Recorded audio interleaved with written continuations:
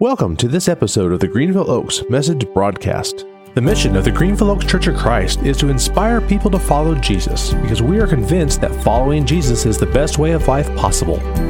Find out more about Greenville Oaks or connect with us online at greenvilleoaks.org. As always, we ask that you subscribe to, rate, and review our podcast. It makes it easier for others to find us.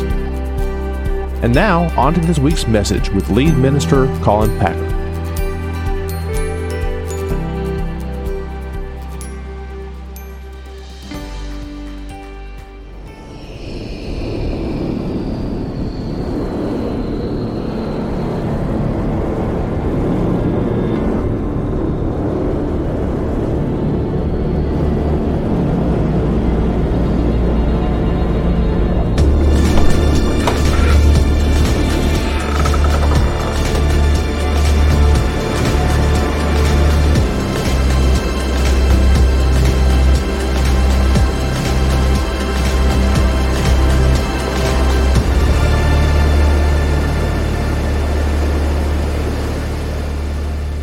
Happy New Year again as we open to God's Word this morning. If you have your Bibles, open with me if you would to 1 Kings. The book of 1 Kings will be in chapters 11 through 14, 16, somewhere in there during our sermon today.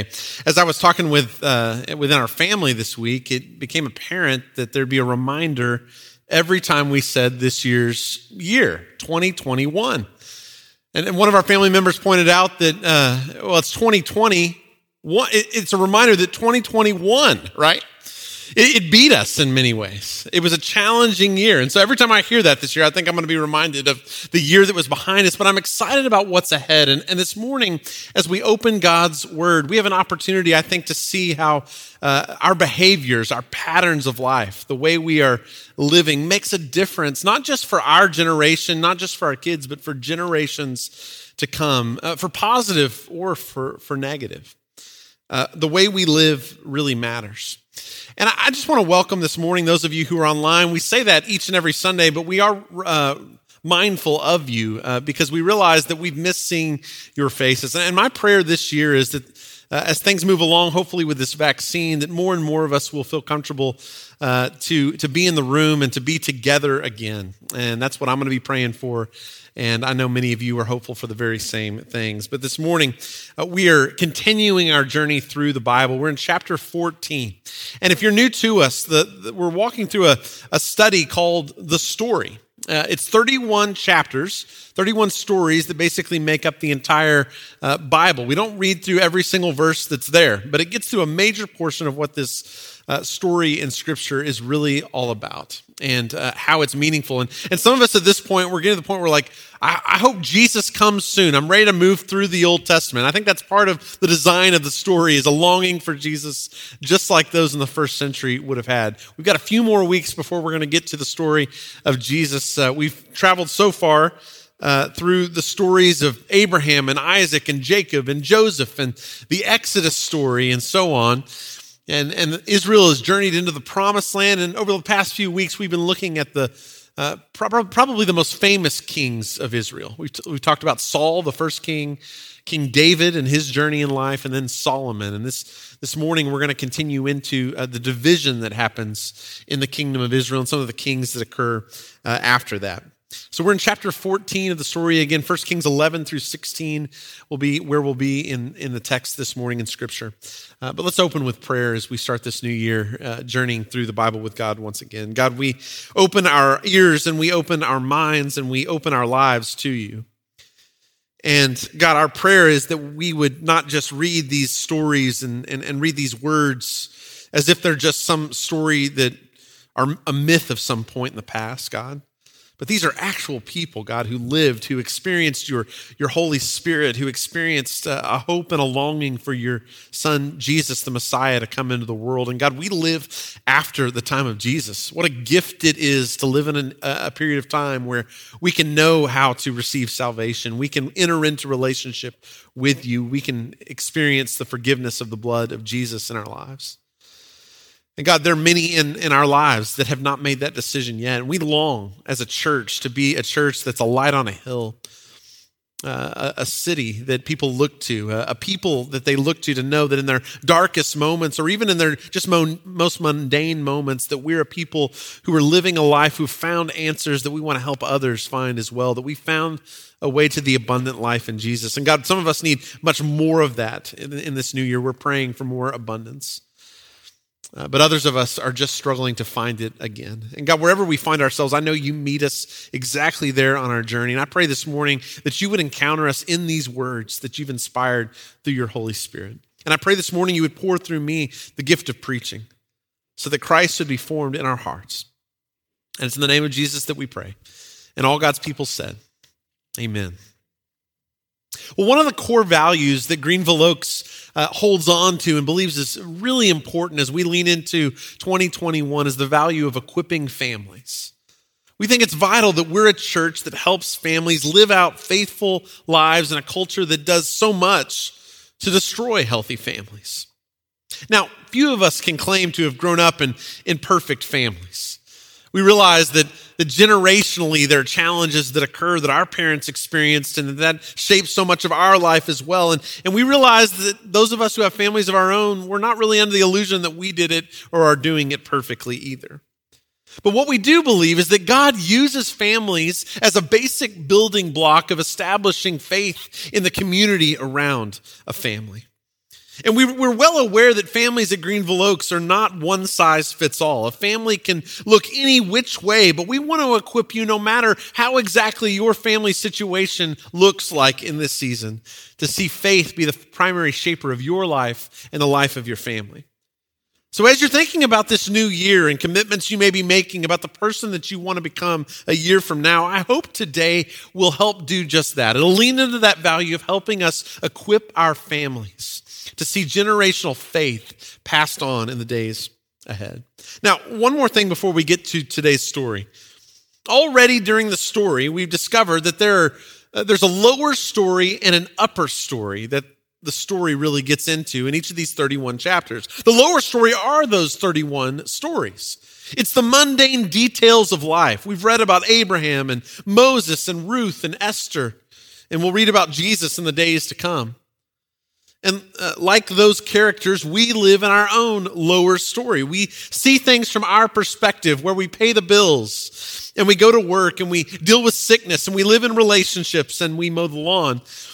It doesn't always make sense, though, in the lower story, does it? A lot of our lives, we look around and we wonder, why did it happen the way it's happened? Why are the challenges we're facing right now the way it is? But I want to assure you in these stories and in our own story, there is an upper story as well. And you'll miss the upper story if you get too caught up in the details of the lower story. Now, the upper story is the larger story from a perspective much further back of what is God doing all across time. What's the story he's telling across all of these 31 stories and the stories we're living today? Because God is taking this story somewhere, trying to establish relationship with his children, no matter how far off they might be. And while life may not make sense all the time from the lower story perspective, if you take a step back, maybe a generation back, you begin to look back, you can see the work of God's details in your life. I found that the moments when I'm most confused about what God may be up to in my life, if I just wait a little while and I trust, I begin to see how all of those paths came together. This is the truth about God. He's up to something even when it seems like he's up to nothing. Maybe right now is one of those moments where it feels like, where is God? Is he just up to nothing right now? And I just want to assure you right now, God is working behind the scenes of your life, bringing together connections and relationships that you couldn't establish on your own. And many of you could amen that this morning because you can look back on your own life and see God's word. So we're going to dig into chapter 14 of the story. But eventually in this chapter, I want us to take a step back and ask a question about the upper story. And so keep an eye on that perspective as we get into the story in 1 Kings chapter 12 this morning. This marks a turning point in Israel's history. Since God planted his people in the promised land, Israel has known 3 kings up to this point: King Saul, King David, and King Solomon. But because of the sins present in all 3 of these kings, the kingdom of Israel finds itself in a difficult situation when Solomon dies. Because when Solomon dies, he passes off his kingship to his son Rehoboam. But when Rehoboam arrives in Shechem for the coronation, the people of Israel have a demand. They have a request that they make of King Rehoboam for this soon-to-be king. And this is where we pick up the story. If you have your story book with you, it's page 194 of the story. This is in 1 Kings 12, verses 4 and 5 that I'm reading from now. Again, this is the crowd saying this to Rehoboam, Solomon's son, the new king of Judah. Your father put a heavy yoke on us, but now lighten the harsh labor and the heavy yoke he put on us, and we will serve you. Rehoboam answered, go away for 3 days, and then come back to me. So the people went away. Basically, their request is, could you just treat us better than your dad did? Interesting way to start a term of king. But he says something that's not really helpful. I mean, the right response is, well, of course I'll treat you better than my dad did. But that's not what he says. He said, would you give me 3 days? Would you go away for 3 days? And I'll come back with a response. And so he seeks input from two different groups during those 3 days. He goes to consult first with the village elders. And this is their advice as we read on 1 Kings 12, verse 7. They replied, if today you will be a servant to these people, and serve them and give them a favorable answer, they will always be your servants. Isn't that great advice? Right? The elders say, look, a servant leadership is how you lead people well. And if they're asking you to be less harsh than King Solomon, go ahead and do that, right? Treat them better. Serve them well, because if you serve and that's your mode of leadership, people will come along and they'll follow.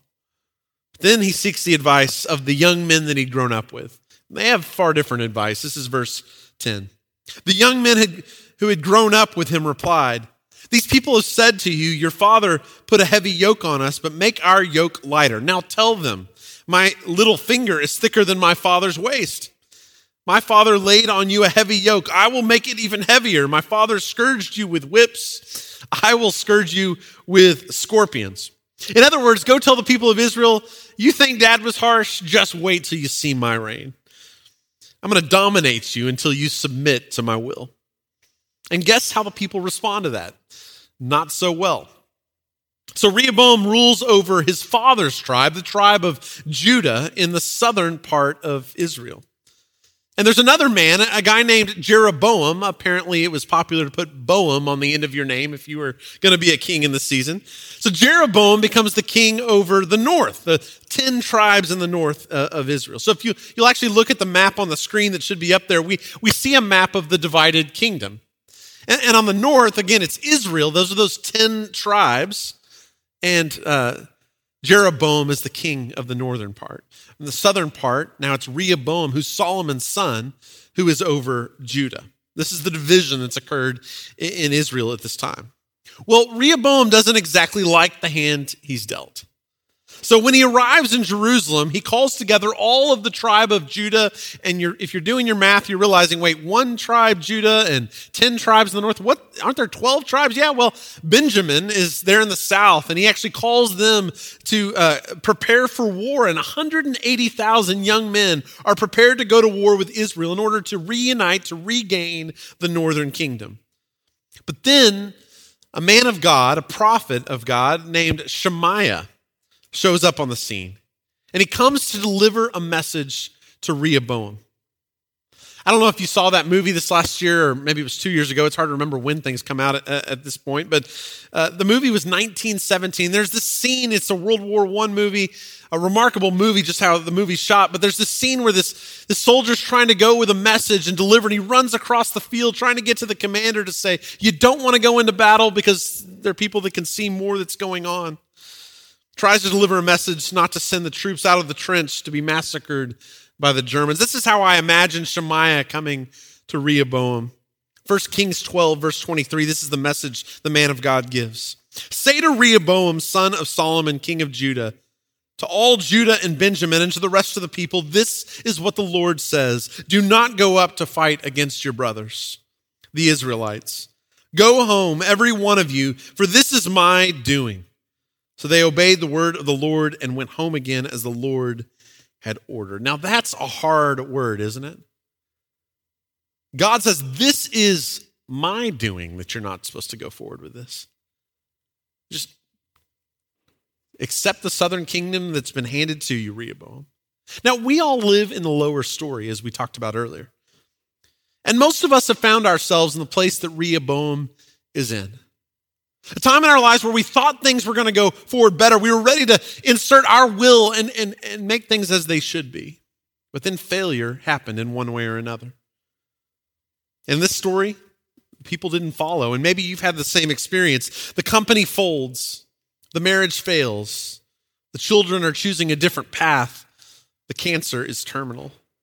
I mean, how many of you been where Rehoboam is with this kind of hard word that comes from the Lord, or this dissatisfaction or disappointment of things not going as you'd hope? I have. And it's devastating. And you doubt yourself and you doubt your abilities in moments like these. You wonder if it's worth another shot. You wonder if God's hand is somehow set against you. But any way it ends up in those moments, self-doubt can begin to creep in, can't it? You begin to wonder if your prayers are heard by God. You begin to wonder if maybe I'm the problem here. We tend to see ourselves at the center of the world. And that means we assume that when failure pops up, we must be the reason for that failure. But what we fail to see in moments like those are the factors outside of our control that often play a role in the stories that are going on in the lower story. We lose the bigger picture. And we wonder, why does our enemy succeed while we're failing? Why does Jeroboam get 10 tribes up north while I'm stuck in Jerusalem with one measly tribe and perhaps Benjamin as well? But we find out a bit later in the story that Jeroboam has his own issues, right? Jeroboam's not all he's cracked up to be. He sets up golden calves and Asherah poles and establishes idol worship in Israel. And his son ends up dying, and his sins are the very reason that God chooses to send Israel into exile. So while it seems like Jeroboam's winning with 10 tribes up north, there are problems going on in Israel. At the same time, Rehoboam is struggling with his situation in the south. But it doesn't look that way in 1 Kings 12. At that time in Rehoboam's life, he feels like a failure. But there's more going on in this story. And in the midst of whatever failure or self-pity you may be experiencing in this season, I want to assure you there's more going on than just your control over these situations. Remember, there's an upper story that we aren't aware of. God is up to something larger than the details that we sometimes get mired in and stuck in our own story. And from Rehoboam's perspective in the lower story, it seems like a bad decision, his bad decision made after listening to the young men around him to be harsh was the reason that the kingdom was divided and why this all gets split up. And sometimes the failures we think are the result of our poor leadership or mistakes actually have little to do with us. Because there's more going on in this story that Rehoboam knows nothing about. Turn back with me, if you would, to the story of Solomon in 1 Kings chapter 11. Because the story of this division in Israel happened and begins long before Rehoboam ends up on the throne. This is 1 Kings chapter 11, beginning in verse 4. As Solomon grew old, his wives turned his heart after other gods, and his heart was not fully devoted to the Lord his God, as the heart of David his father had been.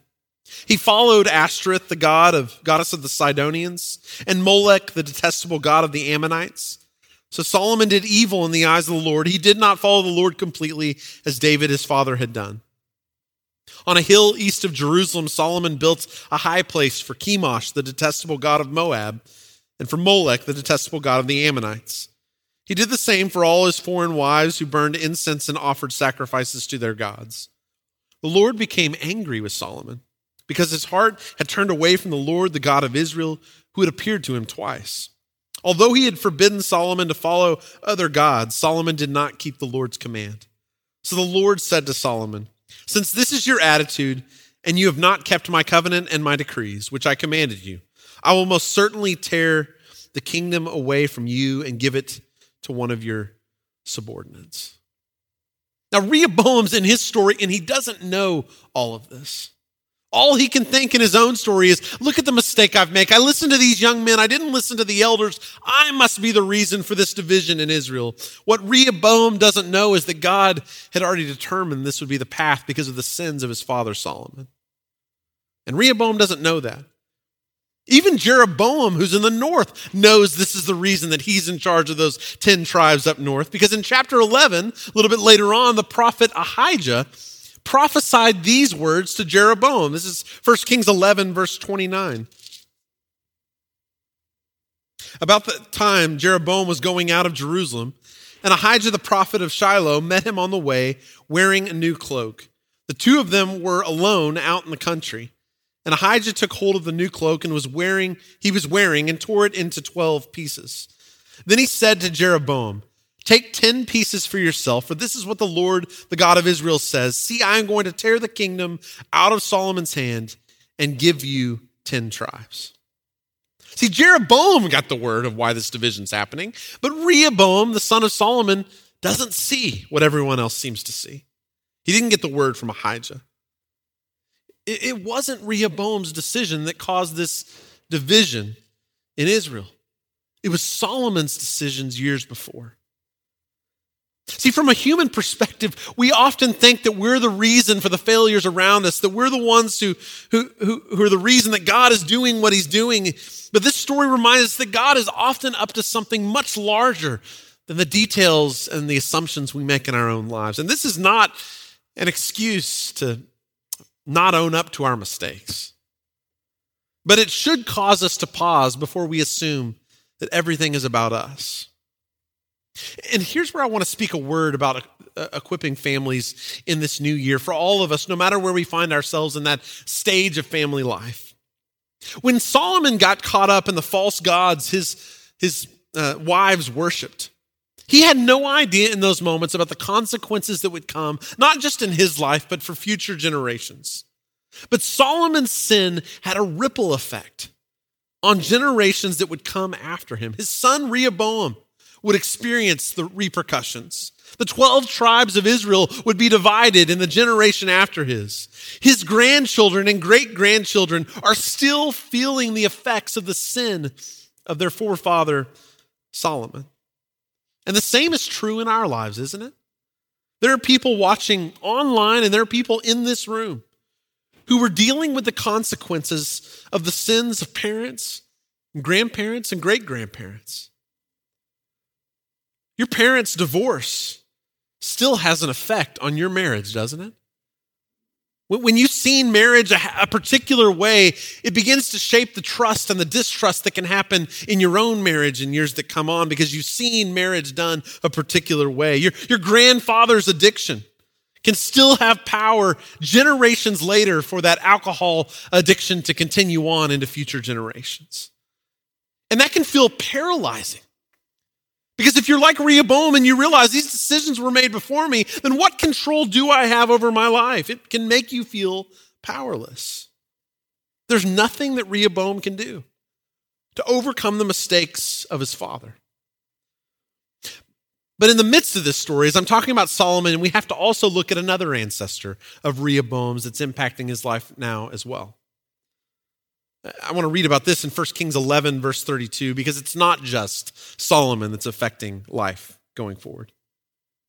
It says there, but for the sake of my servant David and the city of Jerusalem, which I have chosen out of all the tribes of Israel, he will have one tribe.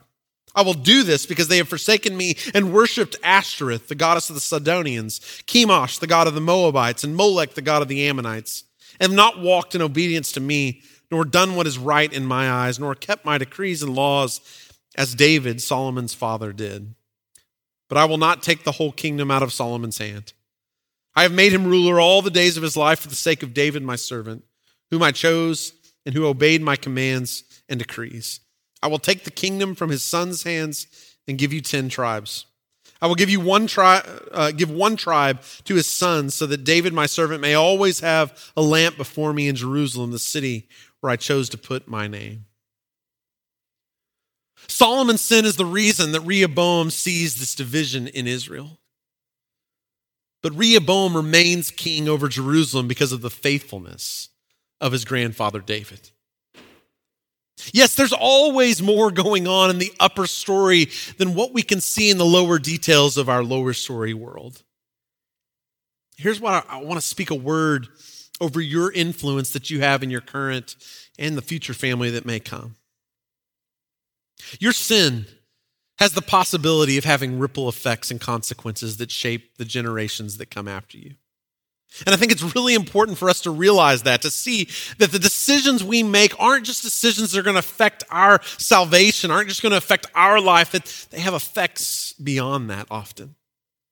But it is also true that your faithfulness can have a ripple effect that goes for thousands of generations. This is the equation with God, isn't it? That the sins of the parents, they go 3 or 4 generations, but God's love, his blessing is bestowed 1,000 generations. Now, I'm a perfectionist, and it carries over to every part of my life, every facet. I want to be a perfect parent, but the reality is I'm making mistakes all the time. I'm shaping my kids in ways that I don't intend to, and I don't realize that they'll probably end up with some counselor on a couch in the future working out.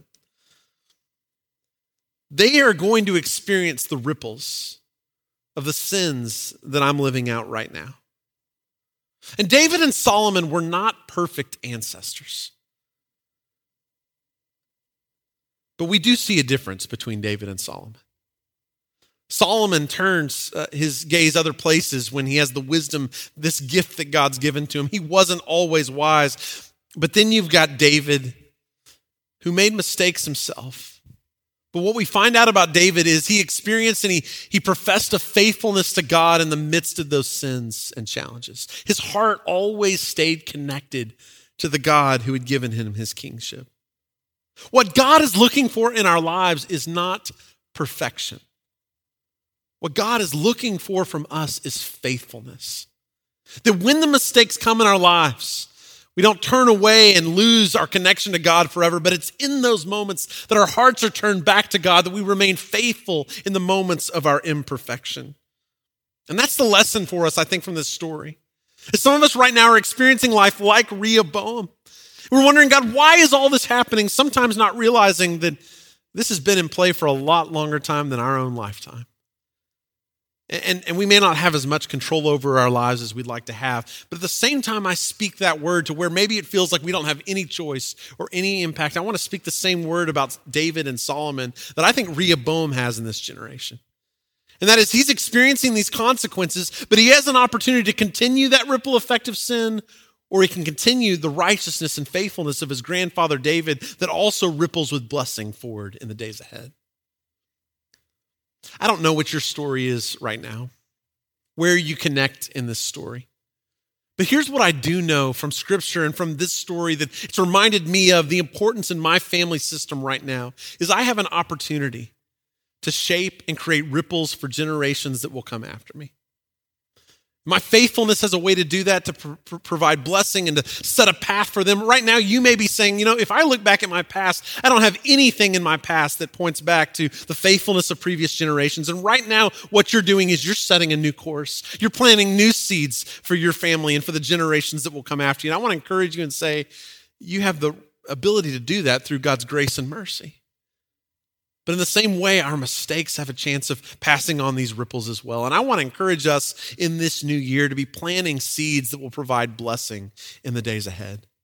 That even if we find ourselves in a place of challenge or wondering like Rehoboam, why is all this occurring? We do have the ability with God to chart a new course forward. So maybe in this new year, this is an opportunity for us to plant those seeds again afresh in 2021. To be a people who commit to faithfulness in the midst of our sins and our mistakes, and to ask God to bless the generations that will come after us. So I want to pray for that right now.